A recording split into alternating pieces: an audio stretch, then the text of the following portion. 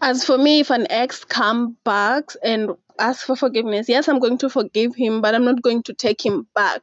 Because I have an incident that happened to me. I forgave the person, and when he came back, he still caused me the pain worse than the first time. So I'm not going to allow him back into my life to cause more pain or more stress on me. So as for me, I wouldn't take him back, but I will forgive him because forgiveness is gay and it's in the Bible. You have to forgive a person, right? So never, I'm never going to take him back. It's not happening. No, no, not in my dictionary. It's not there. I'm not going to repeat the same mistake I did.